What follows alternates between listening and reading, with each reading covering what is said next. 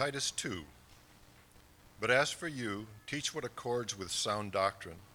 Older men are to be sober-minded, dignified, self-controlled, sound in faith, in love, and in steadfastness. Older women likewise are to be reverent in behavior, not slanderers or slaves to much wine. They are to teach what is good, and so train the young women to love their husbands and children, to be self-controlled, pure, working at home, kind, and submissive to their own husbands, that the word of God may not be reviled. Likewise, urge the younger men to be self-controlled. Show yourself in all respects to be a model of good works, and in your teaching show integrity, dignity, and sound speech that cannot be condemned, so that an opponent may be put to shame, having nothing evil to say about us. Bondservants are to be submissive to their own masters in everything. They are to be well-pleasing, not argumentative, not pilfering, but showing all good faith, so that in everything they may adorn the doctrine of God our Savior. For the grace of God has appeared, bringing salvation for all people, training us to renounce ungodliness and worldly passions, and to live self-controlled, upright, and godly lives in this present age, waiting for our blessed hope, the appearing of the glory of our great God and Savior, Jesus Christ, who gave himself for us to redeem us from all lawlessness and to purify for himself a people for his own possession who are zealous for good works. Declare these things, exhort and rebuke with all authority. Let no one disregard you. Let's pray. Lord, we thank you for the reading of your word, and Lord, how you reveal your will and your desire for us as a church through your word. And so, Lord, today, use these two men, Lord, to be your mouthpieces. And would we be humble to receive the truth, Lord, that you are giving us through your word, to strengthen us, to mold us, and to shape us, Lord, to be what you have called us to be. We ask this now in your name. Amen. Amen. Well, go ahead and take a seat at this time, and it is a privilege to be able to stand before you this morning and to be able to open the Word of God. This morning, as I was getting ready, I thought I need to get my uniform on.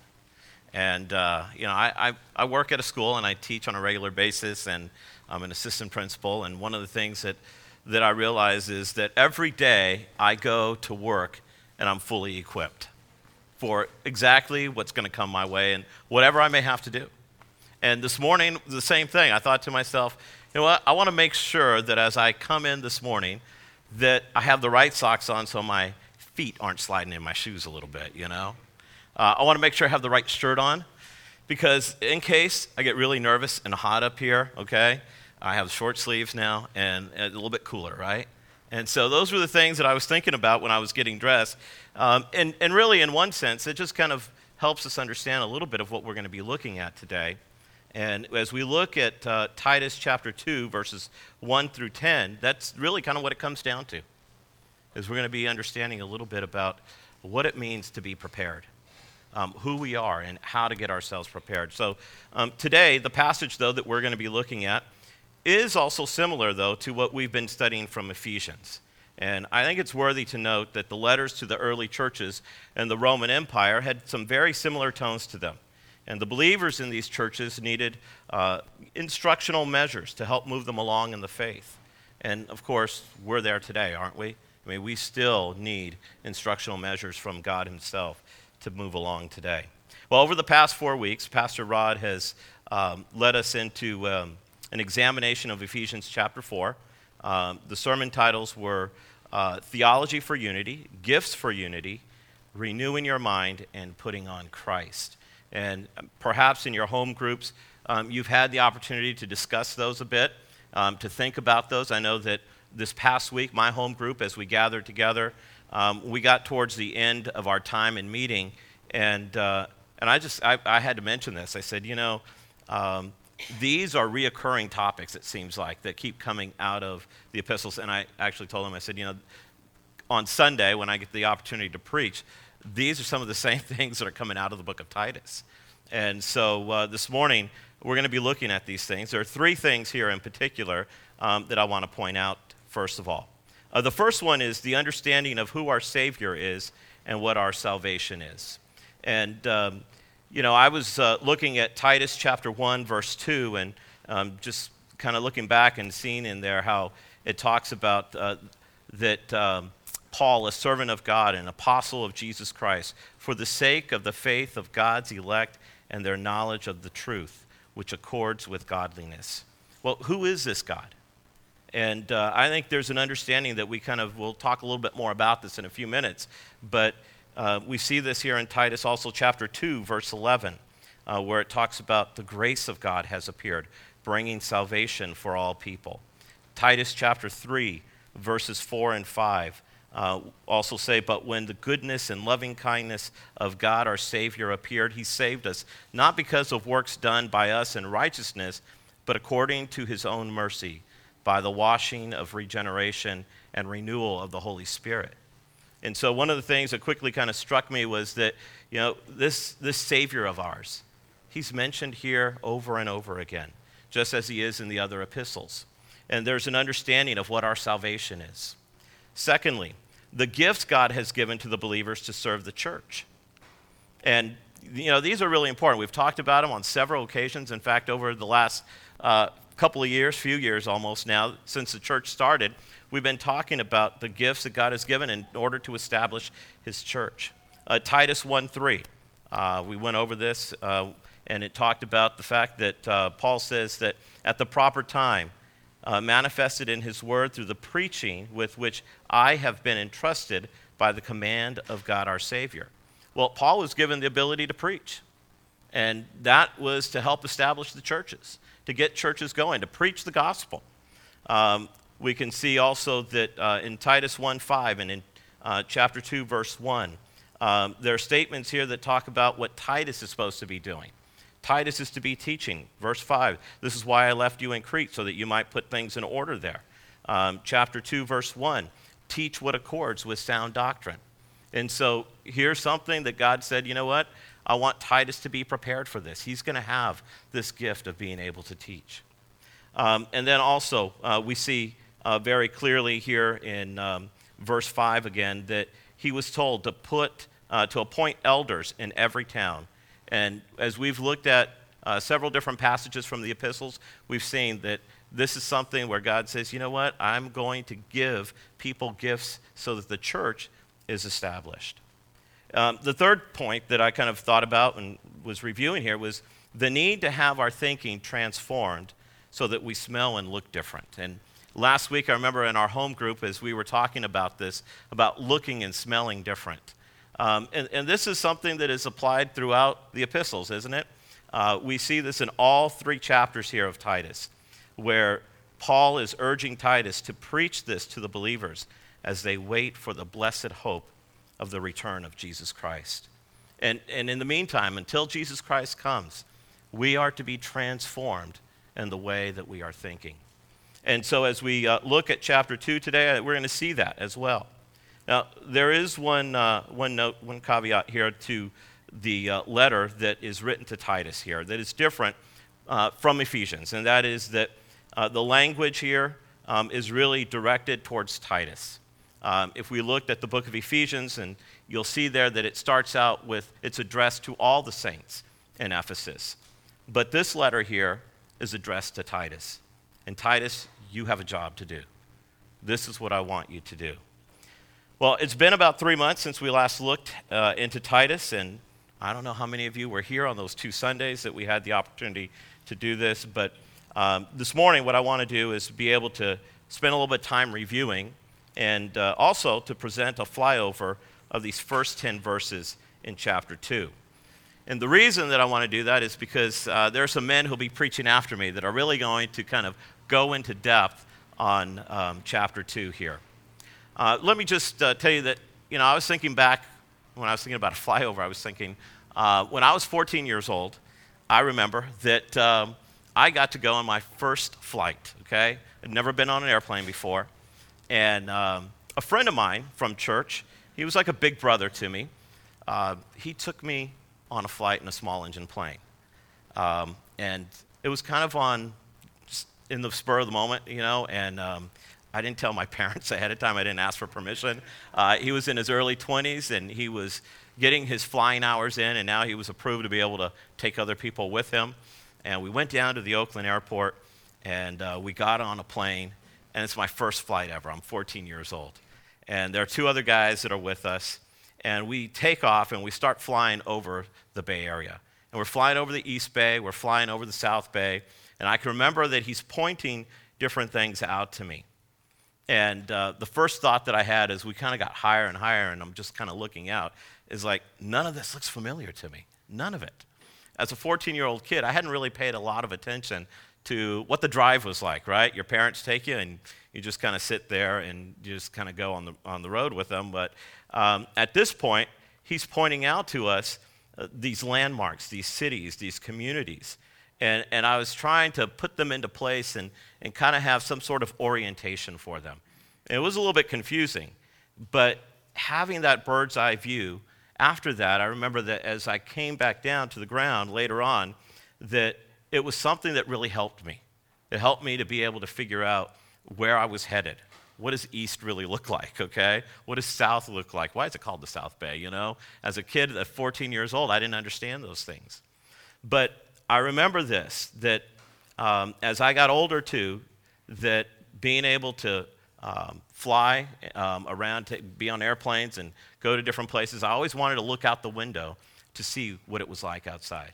Even on our trip to Bolivia, I love to be able to look out when we are getting closer to landing, because we're coming down a little bit closer, and you can see what the terrain looks like. You can see the nuances of it. And for me, that is something that is helpful. For you may not really think of it that way. Maybe today we have maps online, we have Google Earth, maybe some other maps and photos to help give us pictures and a perspective that will help us navigate. But that's a little bit of what we're going to do right now as we look at these first 10 verses, and then, like I said, later on, we'll examine these with a little more depth. One more thing that I'd like to just point out to you as we move into this, and that is that verses 1 and 10 that we're looking at sort of have this top and tail to them. And that is where it says, what accords and what adorns. And so I just kind of want you to keep this in mind as we move through this morning. What is it that accords and what is it that adorns? So just kind of reviewing a little bit, our theme for this book was introduced as grace-based godliness in the life of the church. Our brother Matt, who preached the first message on Titus, spoke about the transference of authority that went from God the Father, from Christ to Paul, or God the Father to Christ, and then from Christ to Paul, and from Paul to Titus. And as we look into chapters 2 and 3, we're going to see that this is really important, okay? Because Titus has a big job that is before him that Paul has charged him with. And he needs to be able to complete this mission that Paul has left him to take care of. And that mission is to get the churches in Crete in order. So there was chaos that was there. Johnny helped us to see and understand the characteristics of godly leadership, mainly the appointing of elders. JD gave us the reasons why godly leaders are needed. And today we're going to be looking into chapter 2, which has instructions on the various ages and stages in life. And the bulk of today's passage narrows in on godly instruction for older men, younger men, including Titus in his role as a teaching pastor, for older women, younger women, and to slaves or bondservants about how they are to behave as a result of God's grace in their lives. And let me just also reiterate this, that when it does speak about younger men or younger women, that also includes what we would call today as teenagers. And so this was a culture that did not have teenagers, as most of you are aware. That has been somewhat of an American phenomenon that has spread elsewhere. And it's sort of allowed for people that are in their teens to kind of feel like, well, they have their own group. But as most of you have become aware, though, this is something that is rather new as a phenomenon. So in this, we want to include those that are teenagers to be listening and to understanding what God has to say here. So as we move into this chapter here, I've titled this section, Remember What Your Purpose Is. Remember what your purpose is. It says in the first verse there, But as for you, teach what accords with sound doctrine. And the verse starts with instructions for Titus, but as for you. And while this is the beginning of a contrasting statement from what was said in chapter 1 in the previous chapter, it's also laden with a parent-like tone and command. And I remember that when I was a child, I heard that phrase more than a few times from my own parents. It's the phrase that a parent uses to communicate that, that now you're going to hear my instruction for you, and you're going to follow it because it is good for you. Or maybe it was that my expectations for you are not the same expectations that I have for another person or another group, but rather this is the way that the Castaneda family does things. And I know that I hear that every once in a while, that other kids or other people get to do those things, and can I, those kinds of things. And I definitely was one of those kids that looked at things from that perspective growing up. But I remember my parents saying, yeah, but that's not us. Okay, let's kind of move on to who we are and the way we do things. And really, when you look at chapter 1, you saw this, we looked at the fact that the Cretans were a certain way here. It's also an imperative statement that is riveted with intimacy and expectations. It's a command, in other words. And the reason that Paul could be so direct with Titus was because he had served alongside of him on many occasions and for several years. In fact, Paul had taken Titus with him to various places. In fact, even to say, you know what, this whole idea of circumcision, look, here's a man that is with me, and he's not going to be circumcised. He's not a Jew. And so he had traveled many, many miles with Paul. And so as we just kind of think about this, that he had traveled alongside of him on many occasions and for several years. It was so much so that Paul called him my true child in a common faith in verse 4 of the first chapter. And that's pretty. I think it's kind of an honor when you think about it. He says, he's my child. You are my child in a common faith here. Then in verse 5, he tells him, this is why I left you in Crete. And once again, the language is similar perhaps to a father speaking to his son and letting him know what needs to get done. And in fact, the entire letter has instructions and explanations for Titus as he was left in Crete with a job that was really very difficult. And in fact, just to kind of underscore how difficult this job was, as Paul points out in chapter 1, verse 12, he says, Cretans are always liars, evil beasts, and lazy gluttons. This is what surrounded Titus as he tried to put the church in order. This is what the surrounding culture was like for the believers in Crete. Now, in chapter 1, Paul had just finished writing about the Cretans, like I said, and their way of thinking and acting. And as you may recall, Paul was rather blunt to get his point across about Titus and the urgency that was needed to get the churches in Crete in order. And this mission, I think, was probably pretty overwhelming. I don't know about you, but I've been placed in a few situations where things seem overwhelming. And when I talk with people about life and just, what's going on, oftentimes it's not, uncommon to hear people say, things are just so overwhelming right now. I'm just having trouble being able to kind of figure out what to do next. And I'm sure that some of you, as you've come in this morning, that's probably where you're at in some cases. What do you do when life becomes overwhelming, when you're given a job that is so big? Well, I think here that we're going to be able to see that as Paul says to him, hey, first things first, okay? Let's get some elders into place. And really, he gave a description of what kind of man was qualified to be an elder. And in the verses following the description of elders, Paul then warns Titus of what kind of men are not qualified to be in this position and to rebuke them sharply that they may be sound in the faith. Now, what I just kind of see here is that as I review over this is that really this is a job that is, he needs instruction. He's been left there. Paul left. Titus is on the island trying to figure out what to do here. Paul sends a letter to him. This is what needs to happen. And now that he has these instructions, he can begin to kind of get things into order as he needs to. And so the first thing that I guess we can kind of state under this is really that, he's told now to teach what accords with sound doctrine. Teach what accords with sound doctrine.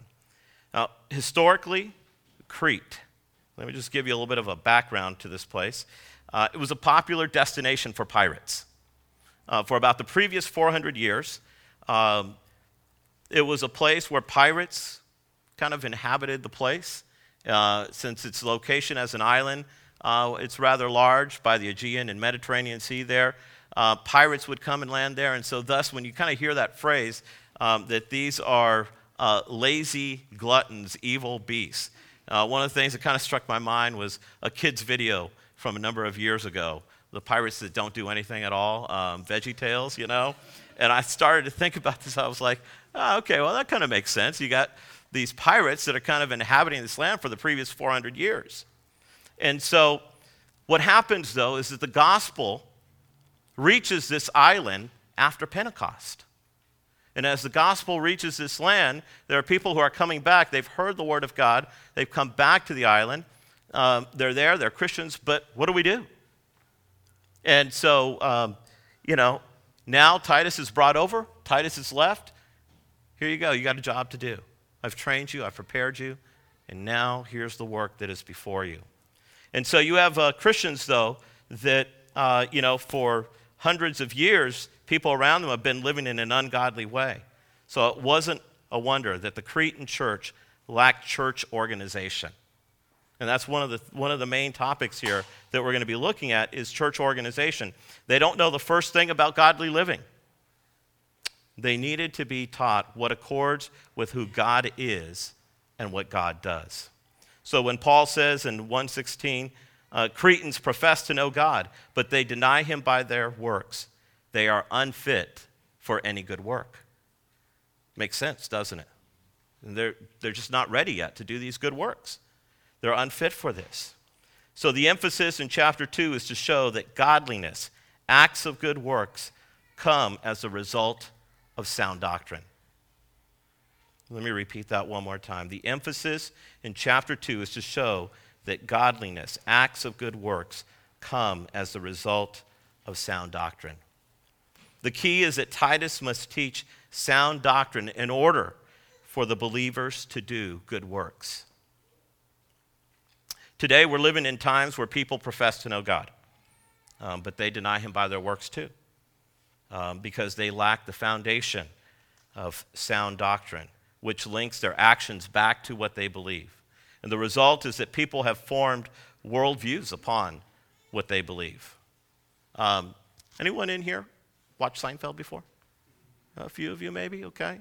I remember when Seinfeld first, hit the air and watching it, and, it was kind of this unique setting that was really kind of different.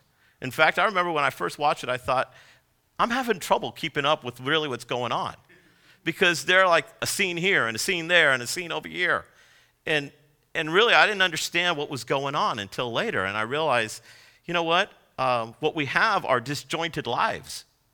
People with these lives with characters that are running around, and they're being completely different people depending on the group that they were with. The fact is that most of the conversations that took place between Jerry, George, Elaine, and Cosmo were based upon lies. Think back for a moment. How, all of a sudden over here we're like this, and over here we're like this. And, even when they got together as a group, they're talking about what they were doing in those situations that were not truthful. Lies that were being spun, and how out of control their lies were getting at times. One of the main characters, George, would often be overwhelmed by his situation because his lies were getting the best of him. They were eating him up. He didn't know what to do.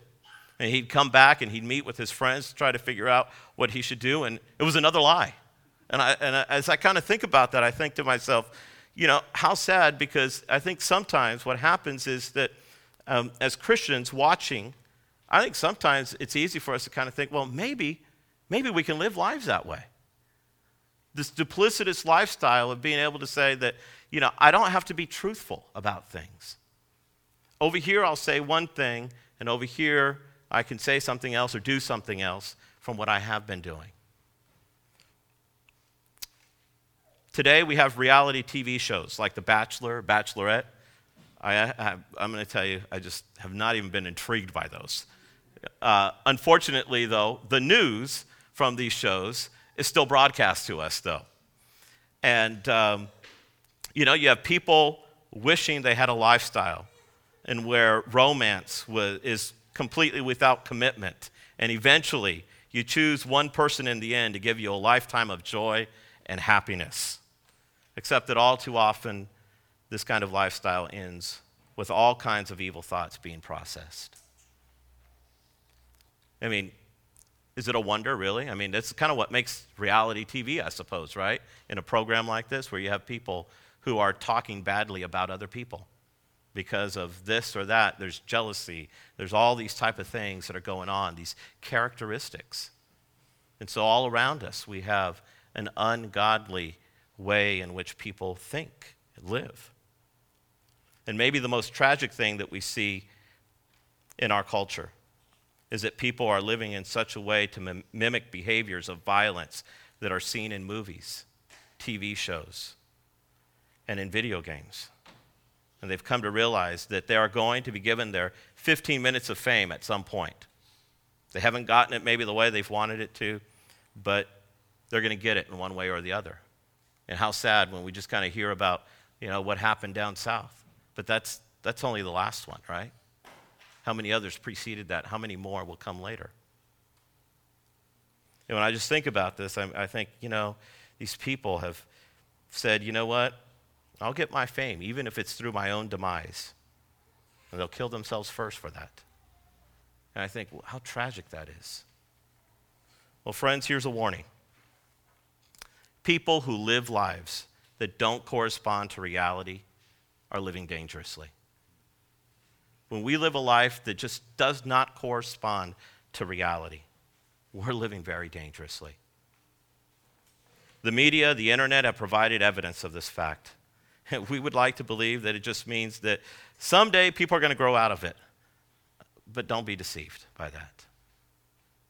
I think sometimes that's kind of our hope, isn't it, for people? It's kind of a stage, a phase for them. And maybe they'll just kind of grow out of it. The doctrine of this world will wreck relationships many times over to the point of no return.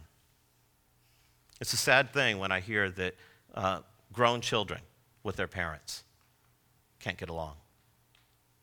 It's been years and years in the making, hasn't it? And it doesn't get fixed like that. I think that along with that, with relationships being ruined many times over to the point of no return, we see violence, greed, and worst of all, the spiritual atrophy sometimes that Christians fall into that leads to emotional stress, and it leads into physical deterioration if it's not treated. And I think we've seen that with people. And this is the reason why Paul's so clear with Titus here as he starts out in the second chapter when he says, you need to teach what accords with sound doctrine. So we're going to put this into a spiritual health situation as well for the church, and we're going to think about what unhealthy doctrine does to believers. So the second thing that I want to kind of emphasize here is remember what is spiritually healthy. Remember what is spiritually healthy. In Titus chapter 2, verses 7 through 9, it says, show yourself in all respects to be a model of good works, and in your teaching show integrity, dignity, and sound speech that cannot be condemned, so that an opponent may be put to shame, having nothing evil to say about us. Now, what we're going to see is that this sound doctrine of who our God is and what he does is to be placed into practice by the way we live. And in fact, it is to be followed by all believers. There's no position in life or in the church that is exempt. None of us are exempt. And it is to be a repetitive practice that we intentionally perpetuate with one another. Think about that. We are to intentionally perpetuate this with one another. In the instructions given to Titus here in these verses 2 through 10 to the believers, Paul states that godly characteristics, and he also states the contrasting behavior that needs to be changed in people. And sometimes what happens is, I know that when we communicate, oftentimes it's not easy for us to communicate about maybe the things that are ungodly in one another. And Paul, he just says it. I think that's one of the reasons why I admire Paul greatly, and just kind of reading through his letters, is that he doesn't dance around the issue, does he? He usually comes right out and says exactly what he's talking about. And I think that's really just God's way of being able to say, you know what? I put my finger, I know what it is that is wrong. And we need to be able to respond to that. It's essential that we understand that in order for godliness to rule in our lives, the ungodly behavior must be recognized and dealt with. Ungodly behavior must be dealt with. So what Titus is instructed to teach was not something that was unique only to the Cretans, but something that is needed in men and women, young and old, including teens throughout the ages, for all of us. Just kind of in a quick overview here, older men are told to be self-controlled and sound in faith. Older women to be reverent and teach what is good. Young women are told that really they're supposed to be taught to be self-controlled and submissive to your own husband, it says in the passage. Young men are to be self-controlled.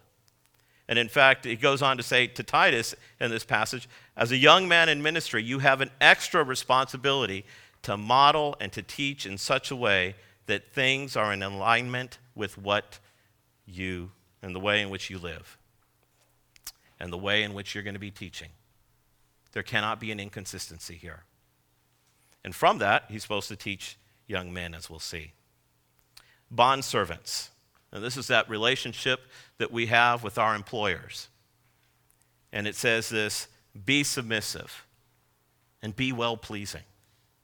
Now, I just kind of look at the list and I think to myself, wow, this is pretty overwhelming because, as you know, a lot of these things overlap, right? I mean, man or woman, but then also to being an employee. And this is what God wants. These words, self-controlled, sound in faith, reverent, teaching what's good, submissive, well-pleasing.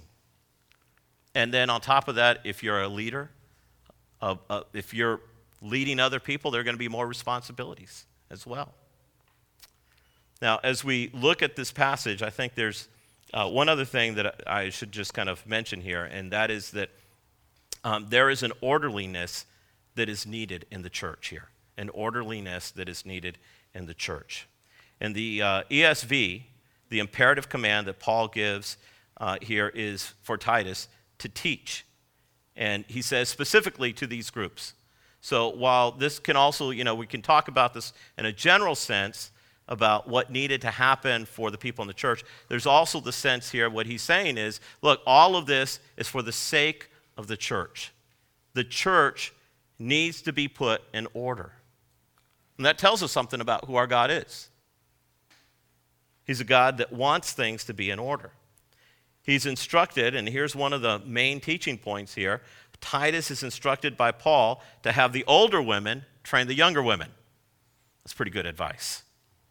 Especially when you just kind of think about this, that Titus was a younger man, okay? Would it be good for Titus to be sitting in a room with younger women and to be teaching the younger women? No. Is that still good advice today? Absolutely it is. And I know that Pastor Rod has spoken on several occasions about how these things sometimes are ignored in churches and it leads to big problems. And so this is a wise instruction that really needs to be followed today in our own context. And at Gateway, I find it to be a blessing to see this taking place, though. And I'm sure that in this room here, what we have going on is that we have older women that are teaching younger women. This is the kind of ministry that really needs to continue to take place. And I'm sure there's still room for more of this to take place in this kind of a ministry. And may I just say one thing to our young ladies? It's important for you to find a mature woman in the faith that can train you in godliness, that's what's important for you to do. When I look at this passage, I think, this is what, sometimes it's like, who can I, who's going to come and talk to me? Well, if you're a follower of Jesus Christ this morning, you need to be looking up and saying, who is it that I can get attached to? Who is it that I can go and speak to about how I need to be growing here? Ladies, as you mature in the Word of God, it's your responsibility to teach what Scripture says to the younger women, it tells us. I think that, as we kind of look at, in fact, at verse 6 here, and it says, and likewise, urge the younger men to be self-controlled. Titus is instructed to train young men directly. Just as the older women were to train the younger women, a more mature man in the faith needs to train younger men towards godliness. And in Crete, Titus is a young man, but he's more mature than most of the older men in the faith. So he had an even greater responsibility since he was the pastor-teacher that was leading.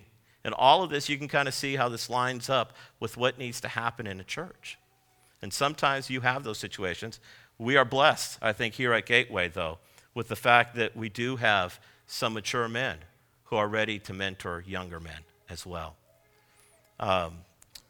Let me move on and just quickly say this in closing for this portion here is that what he's asked to do, Titus is asked to make sure that he is really producing a spiritually healthy group of men and women in the church. Okay? And then thirdly, let me go into remember what God's will is. Remember what God's will is. In verses 9 and 10, it says here, bondservants are to be submissive to their own masters in everything. They are to be well-pleasing, not argumentative, not pilfering, but showing all good faith, so that in everything they may adorn the doctrine of God our Savior. And this section of Scripture is filled with exhortations to Titus and for the believers. And what we have a picture of here is that of training that needs to take place. Now, I've spent the majority of my life being a coach in one way or another. In fact, it's what seems to come naturally for me. I love to coach, and I started when I was a kid. And I remember I have two younger brothers. The oldest of the two was 3 years younger than me. And what happened was that we used to go outside and play, and my parents were at work. And as we'd go out and we'd play whatever sport it was, I had one thing in mind: win. Just win. I was a Raider fan, okay? Just win, baby, all right? And I would probably get my brother so mad at times because it just showed no mercy. And one day, while my brother was very upset, I had to talk to my mom on the phone while she was at work. And she said, "Can't you just let him win once?" And then she said it. Or maybe you can teach him how to play. And I remember that it started to be like, you know what? That's really what I need to do. I mean, I enjoyed playing the sports and winning. I really did. But I remember that this kind of took a turn, and this allowed my life to take this new turn, and that was to begin to coach. And so from that point on, I remember I coached my two younger brothers. I would at times my cousins would be over, and we'd go and we'd play, and I'd teach them how to play. When I was 16 years old, I got my first coaching job at a camp. And I may have had some of your kids that are in this room, right? When I graduated from high school, I had the opportunity to right away, my first year out of high school, they asked me to coach JV boys soccer. And I was thinking to myself, of all the sports, soccer, that was the last sport I even learned how to play. I didn't even like soccer, okay? But I remember that they asked me to do that. When I think about it, I think there must have been something that was there about the ability to be able to coach then that they saw in me. And I coached. I mean, I remember that when I finally said, okay, I'm going to hang it up, I'd already coached from all the way through high school varsity sports, and I think I was like 35 years old or something like that, or actually maybe even less. And somebody asked me, "You're retiring? You're too young to retire." And, "Oh, I've been coaching for like 20 years. I mean, it's been what I do." And just recently I was asked, I decided, I'm not coaching anymore, and I get asked every once in a while to step in and to help. Well, what I think about this is that coaching is about training people. That's what coaching is. That's why it's easy for me in one sense. It's because I understand what I'm doing is I'm training people to replace bad habits with good habits, to build skill and adeptness, to build endurance. When an athlete embarks on this journey to be trained, they need to be encouraged. They need to be challenged. They need to be built up. They need to be exhorted because the day is coming when the opposition will look to defeat them, right? Well, let me just say this. In the Christian life, every day is like that, isn't it? And so we do need to be built up. We need to be encouraged. We need to be exhorted to go on and to do these good works. So thus, the adornment of Christ is needed in everything, showing all good faith, so that in everything they may adorn the doctrine of God our Savior. The way you live life matters to unbelievers. You need to be fit. An exhortation is a counsel or a challenge that is given to others to build a healthy relationship with Jesus Christ. And this was a big part of the ministry that the Apostle Paul had. He had written many letters of exhortation to various churches and people, and they're there for us to read today and to follow. Ultimately, we are to be ornaments that decorate the glorious gospel for others. Just think about this glorious gospel, and you're asked to be an ornament for God, to proclaim it. And this is what Titus was challenged with. Can you get these people into shape, Titus? This is what you need to do. Go for it. Get to work with it. Get going with it, so that they may also adorn the doctrine of God our Savior. It seems like an overwhelming task. And if we don't have sound doctrine, though, that's being taught, then it's going to be really hard to do it. Let me just conclude with a couple of thoughts here, and a few thoughts here. One is that God is a God of orderliness, and he wants his people to live in the same way. And I find that to be true for the church. There needs to be order in the church. Secondly, sound doctrine will silence errors. And there are people out there who are teaching all sorts of things. But if there's sound doctrine that is being taught, okay, people will be able to avoid the errors. And then lastly, it is important for us to never shun good deeds. If we are working towards good deeds, it is because of the fact that we understand what the grace of God is all about in our lives. And as his grace just fills our lives, I think the natural response is, this is what's got to come out of me, our good works. So I pray that that's what happens in our lives. Let's pray. Our Heavenly Father, thank you so much for your goodness, for your word that is so rich. And Father, I pray that we would be drawn to understanding more of who you are and what you are doing through the gracious salvation that you've given to us. And we pray that ultimately that others would see how good you are through our lives. We pray this in Jesus' name. Amen. Uh-oh, I lost myself.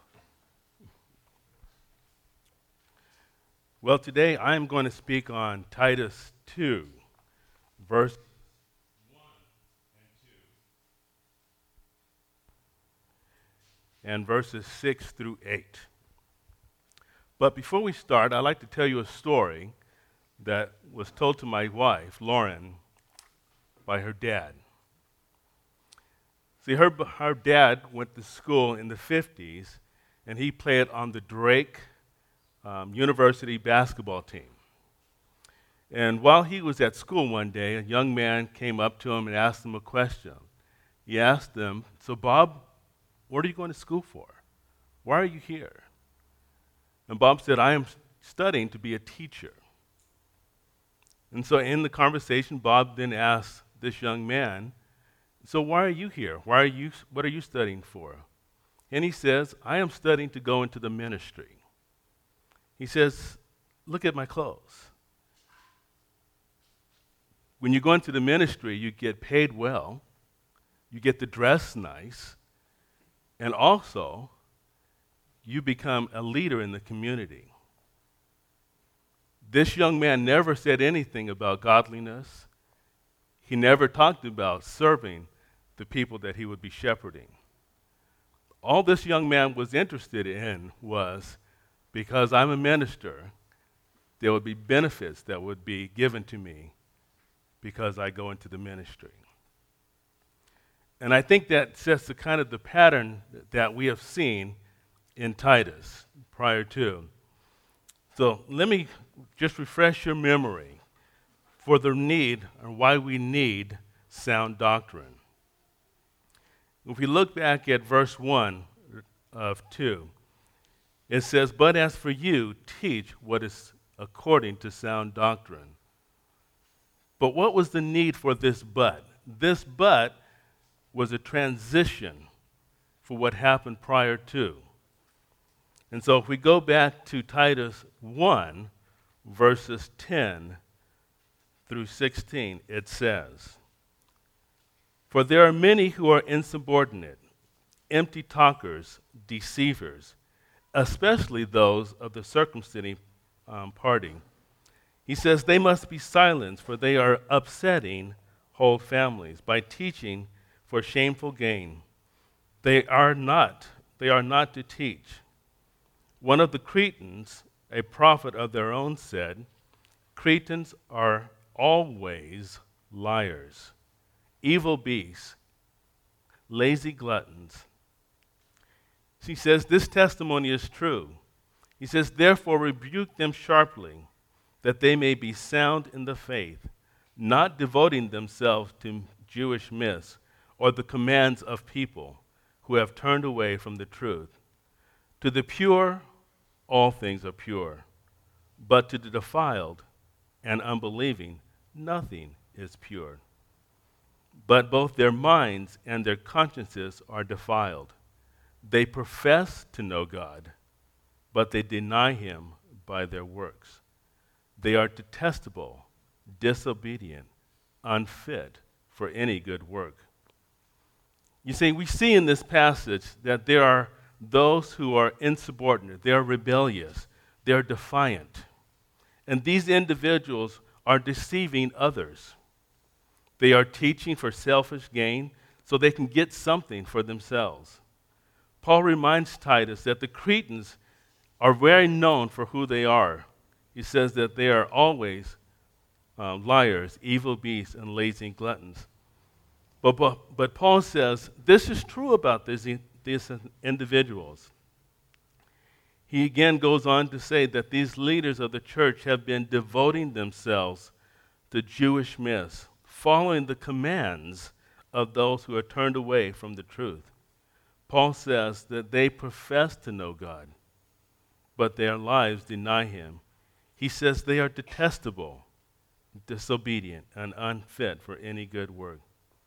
You see, the leaders of this church were not teaching sound doctrine, and the fruits of their lives did not produce godliness, nor could you see it in the lives of the people in their churches.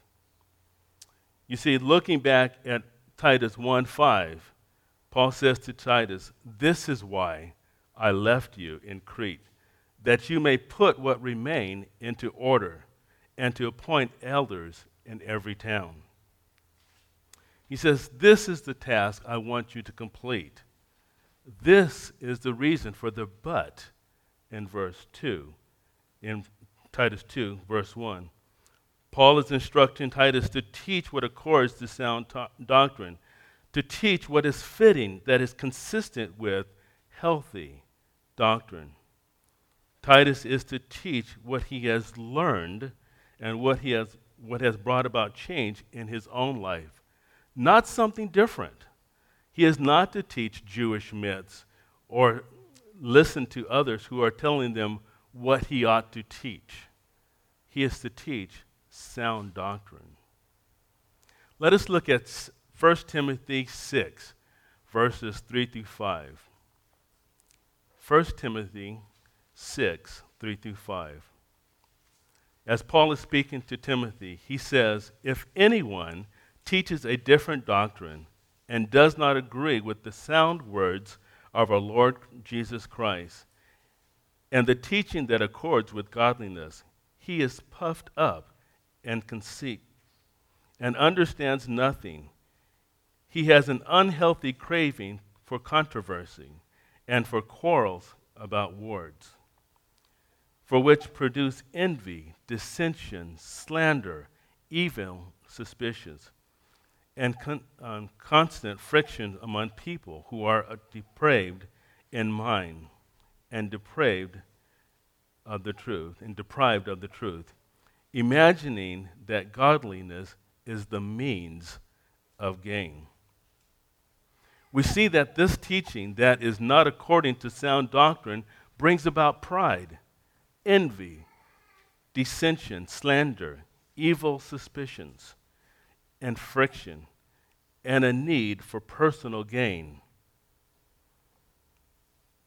It is not unlike the people living in Crete, as we have just seen. We see that in Titus 1, 6 through 10, that there were those who were teaching for their own gain. They were disrupting whole families. There was disharmony in the church of Crete. You see, it's important for us to understand that it is sound doctrine that makes a positive change in the lives of individuals. It is sound doctrine that we all need to be different. And without sound doctrine, there is no means for change. Let me remind you again the theme that we have picked for the book of Titus. It is grace-based godliness in the life of the church. This is important for us to understand that it's God's grace that enables us to be different. It is God that changes us into new creations. It is God that changes our hearts. Let us again look at Titus 2. And I want to start with the young men as we begin to go through this process, because I think Titus plays a pivotal role in this. So let's look at Titus 2, 6.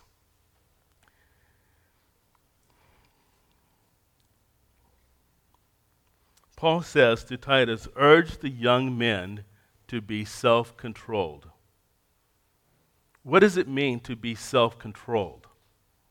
Self-control means that you are able to exercise restraint over your own impulses, your own emotions, and your own desires. Let me say that again. It means that you are able to use self-control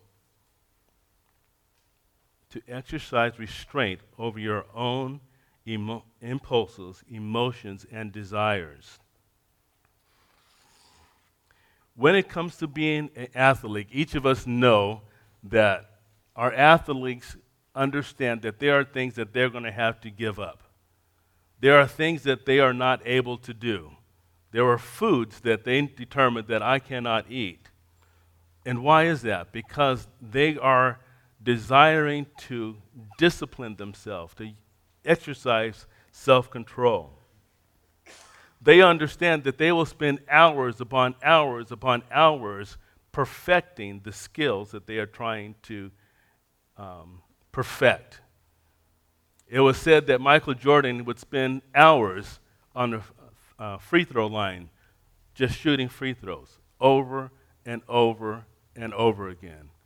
Again, understanding that discipline and self-control was important for an individual.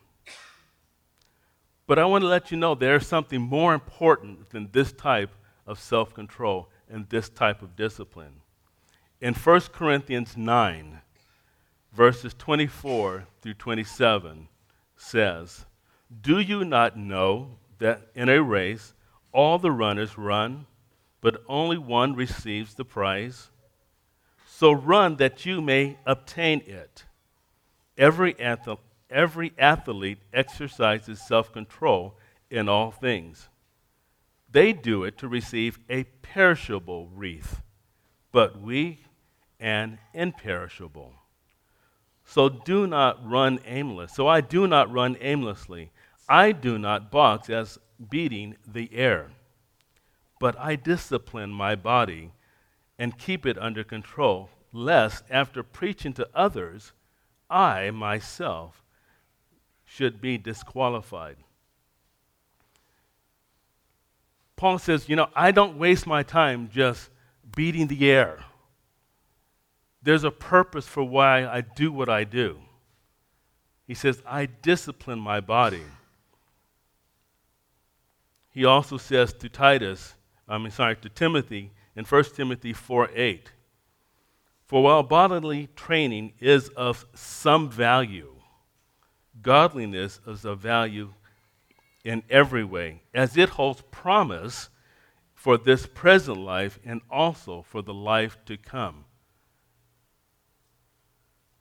As a young man, my dad bought me a weight set when I was in high school, and I've just enjoyed working out, and it's just been a part of my life that I've done for most of my adult life. But in recent years, I've been going to school, so I have not had the opportunity to work out.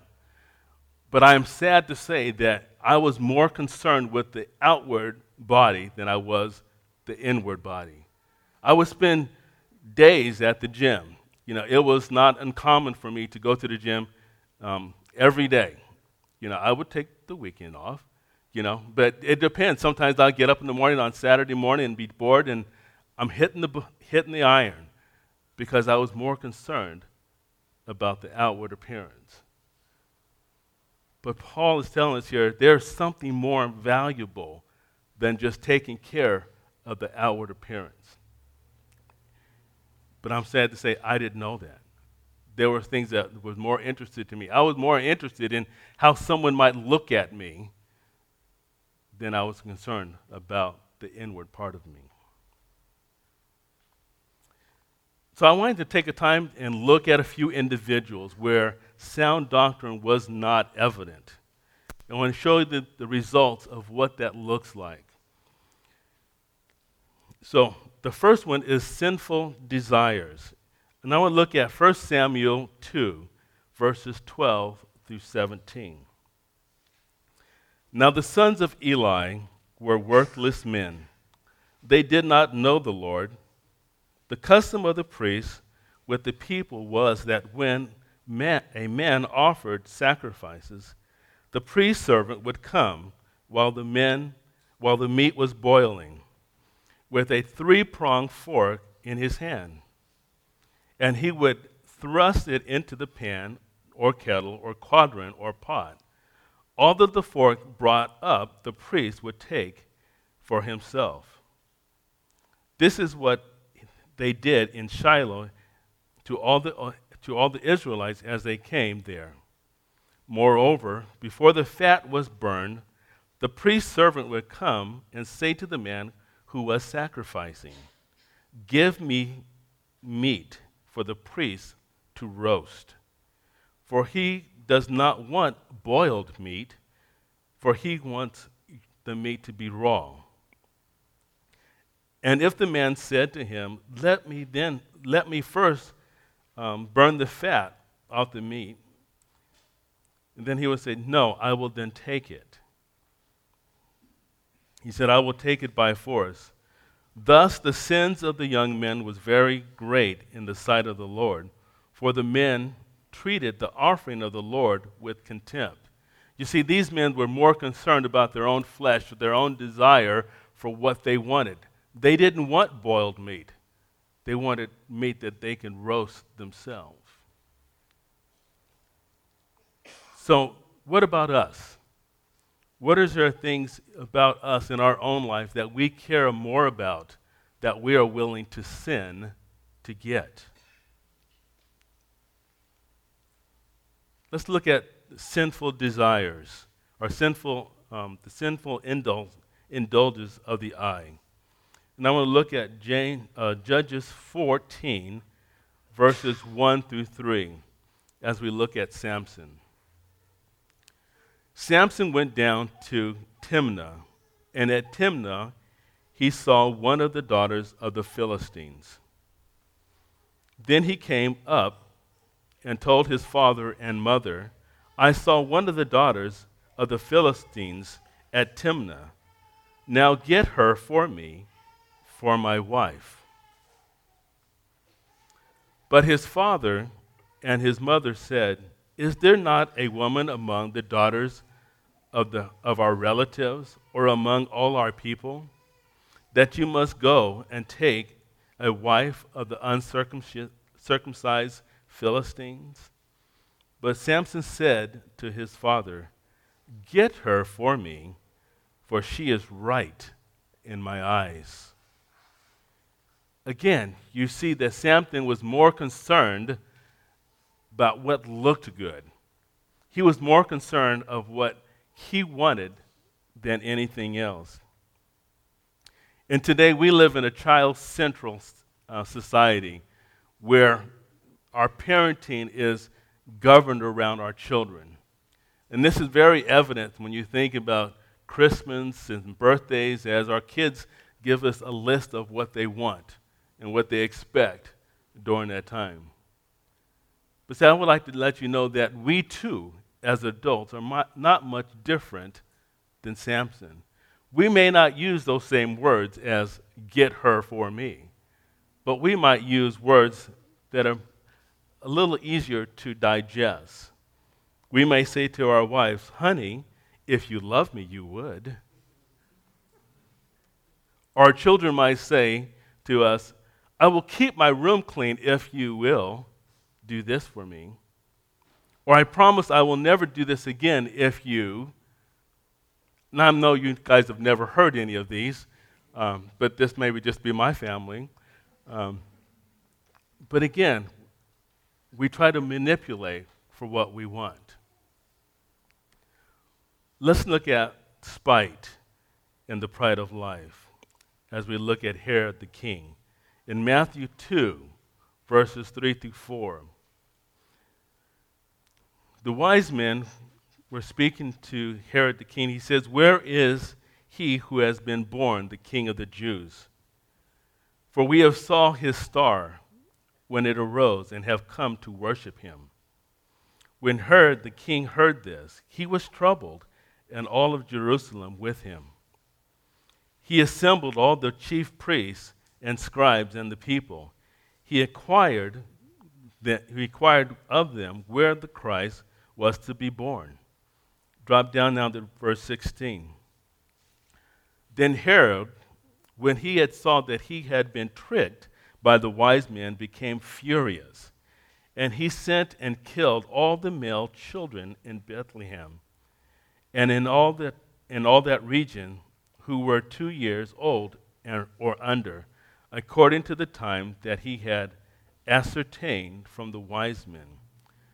And again, he allowed the pride of life to dictate what he would do. How about us today? Have we allowed pride and anger to rule us because we did not get what we thought that we should get?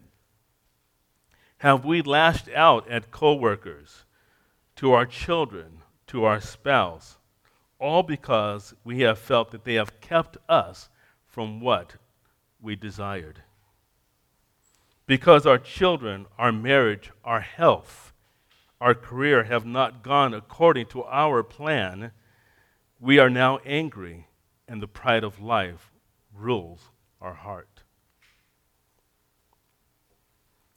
Let us look at a modern-day example, a shameless example. It was August 31st, 2013, where a group of teenagers, 300 of them, decided to hold a party in a house that did not belong to them. In fact, they held this party in the home of Brian Holloway, an ex-NFL player. As this was his vacation home, he was far away at the time, and the youth caused over $20,000 of damage in this man's home. They broke out all his windows. They spray painted his walls. They scuffed his floor with beer kegs as they dragged it across the room. The carpets were soaked with beer, with liquor, and urine. In the excitement of the evening, they decided it was important for them to document this time, so they used social media to share it with all their friends. Now, you and I would probably say that these individuals were not exercising restraint over their impulses, emotions, and desires, but they indulge in their desires. So what about us? What are the ways that we too are out of control? What ways do we exhibit indulgence in things that are not right? As a young man, driving was something I enjoyed to do. But I am sorry to say that as a young man, prior to marriage, I lost my license twice because of excess speed, tickets. My brother and I would go down to the Strip. That was back in the day where they had a Strip.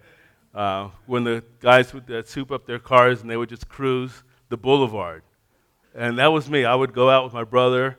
Had a great little car, Cutlass Supreme, that my mom gave me. But it was a great car, and it was quick. It ran very well. And so we would go out to the Strip, and we would, position somebody and say, let's see what you got. Well, throughout that time, I lost my license twice.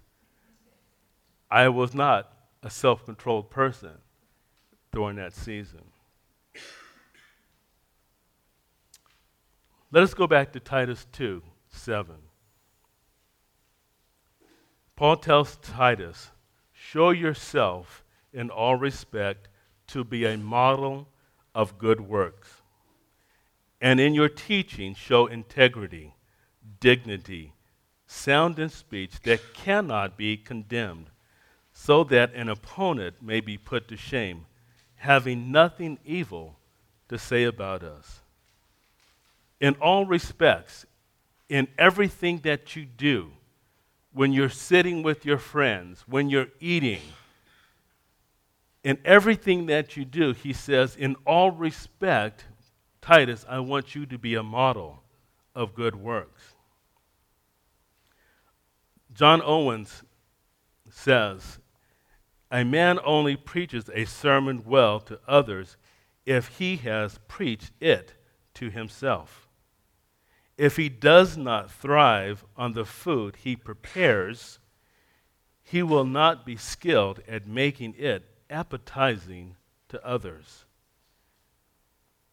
If the word does not dwell in power in us, it will not pass in power from us. So he's telling Titus, you be an example. You, in all respects, be a model for good works. When it comes to being an example to others, how well are you and I doing? Can we say, like Paul, be imitators of me as I am of Christ? Can we say that in all that we do, be an imitator of me as I am following Christ? That I am a good example of what that looks like. Paul tells Titus to be an example for the men to follow. You see, Titus was also a young man. The commentaries that I looked at, it says that the young man was generally from the age of 12 to 59. And I'm looking around the room and see, that's most of us. Most of us today would be calibrated to be a young man.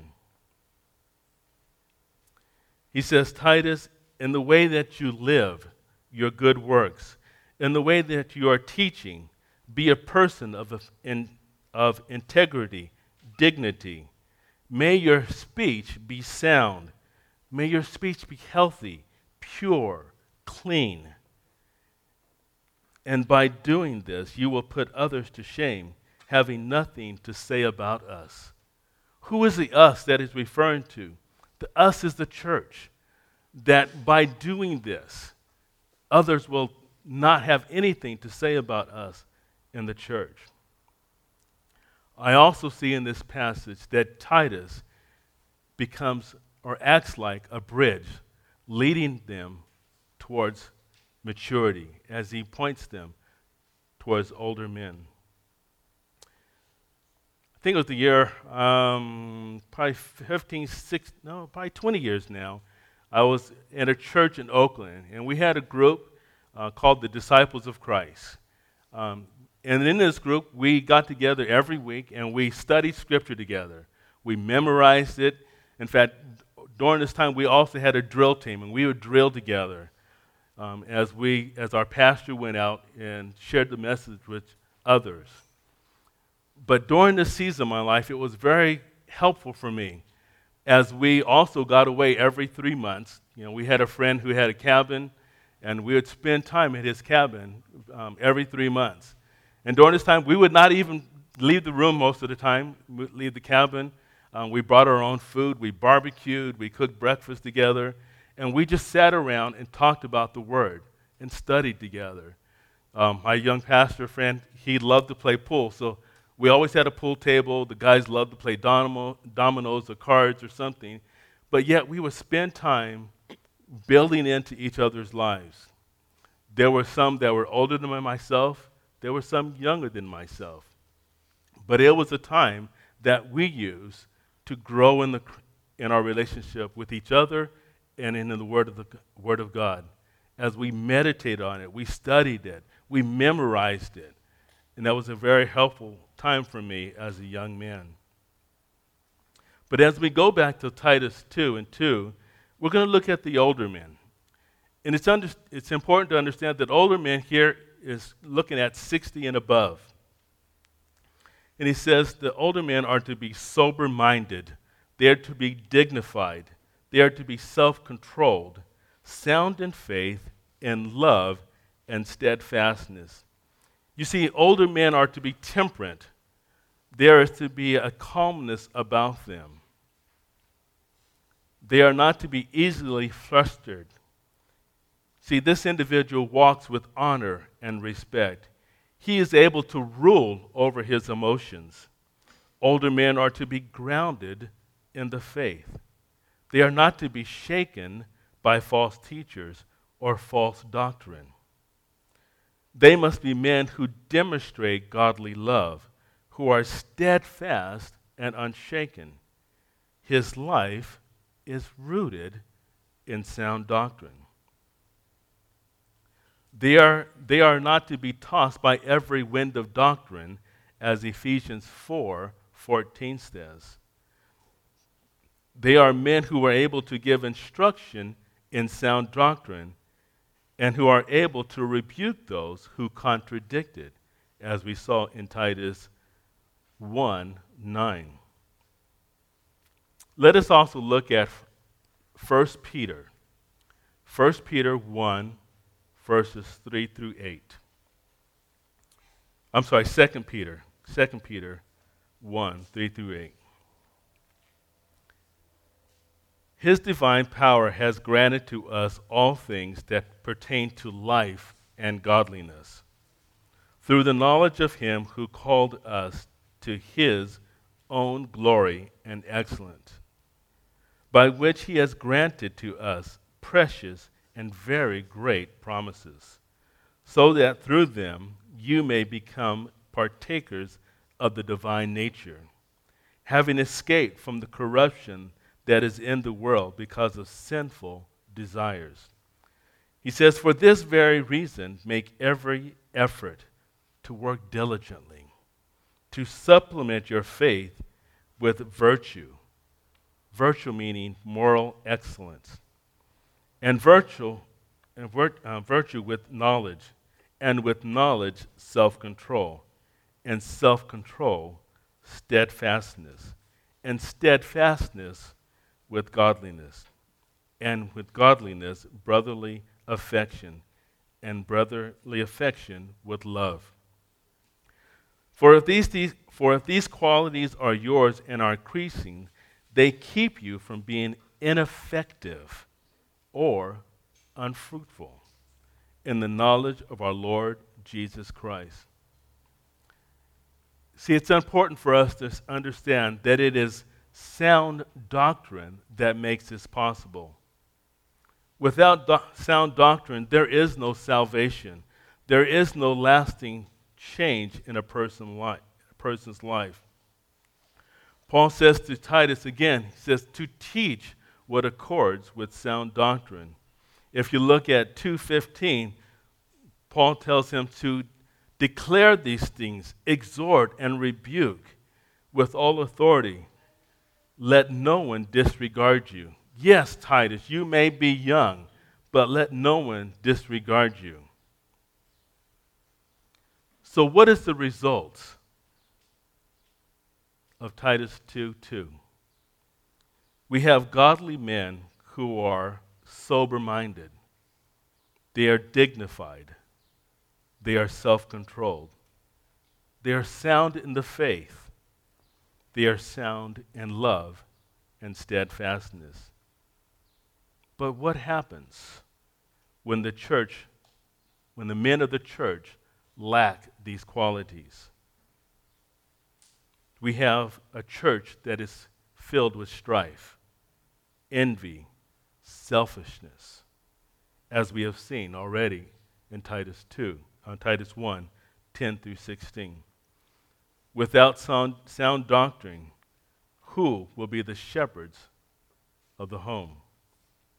Who will be the shepherds of the church? Who will be the example in the community? Who will teach the next generation? Last week, Pastor Rod asked the question, what is the aroma of the church? Let me ask you a question. What is the aroma of the church that lacks sound doctrine?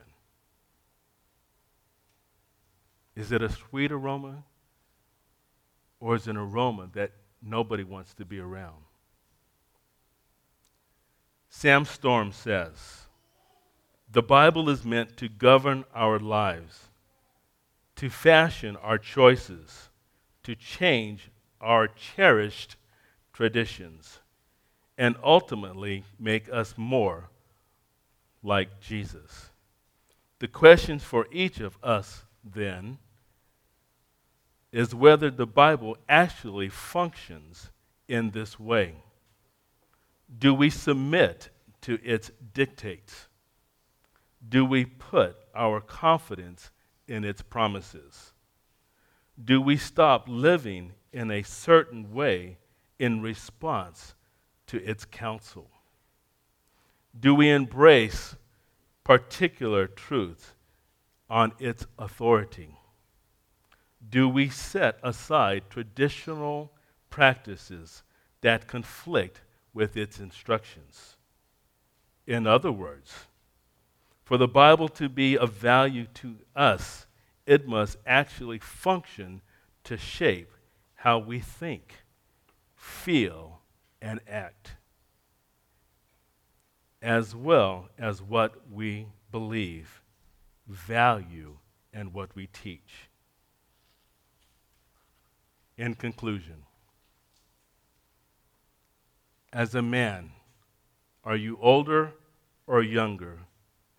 Where are you when it comes to self-control and maturity? As a young man, who are you following? Who have you asked to help you along this journey towards maturity, to growing to be more like Christ? As an older man, who have you come alongside to help to be more like Christ? Who are you building into?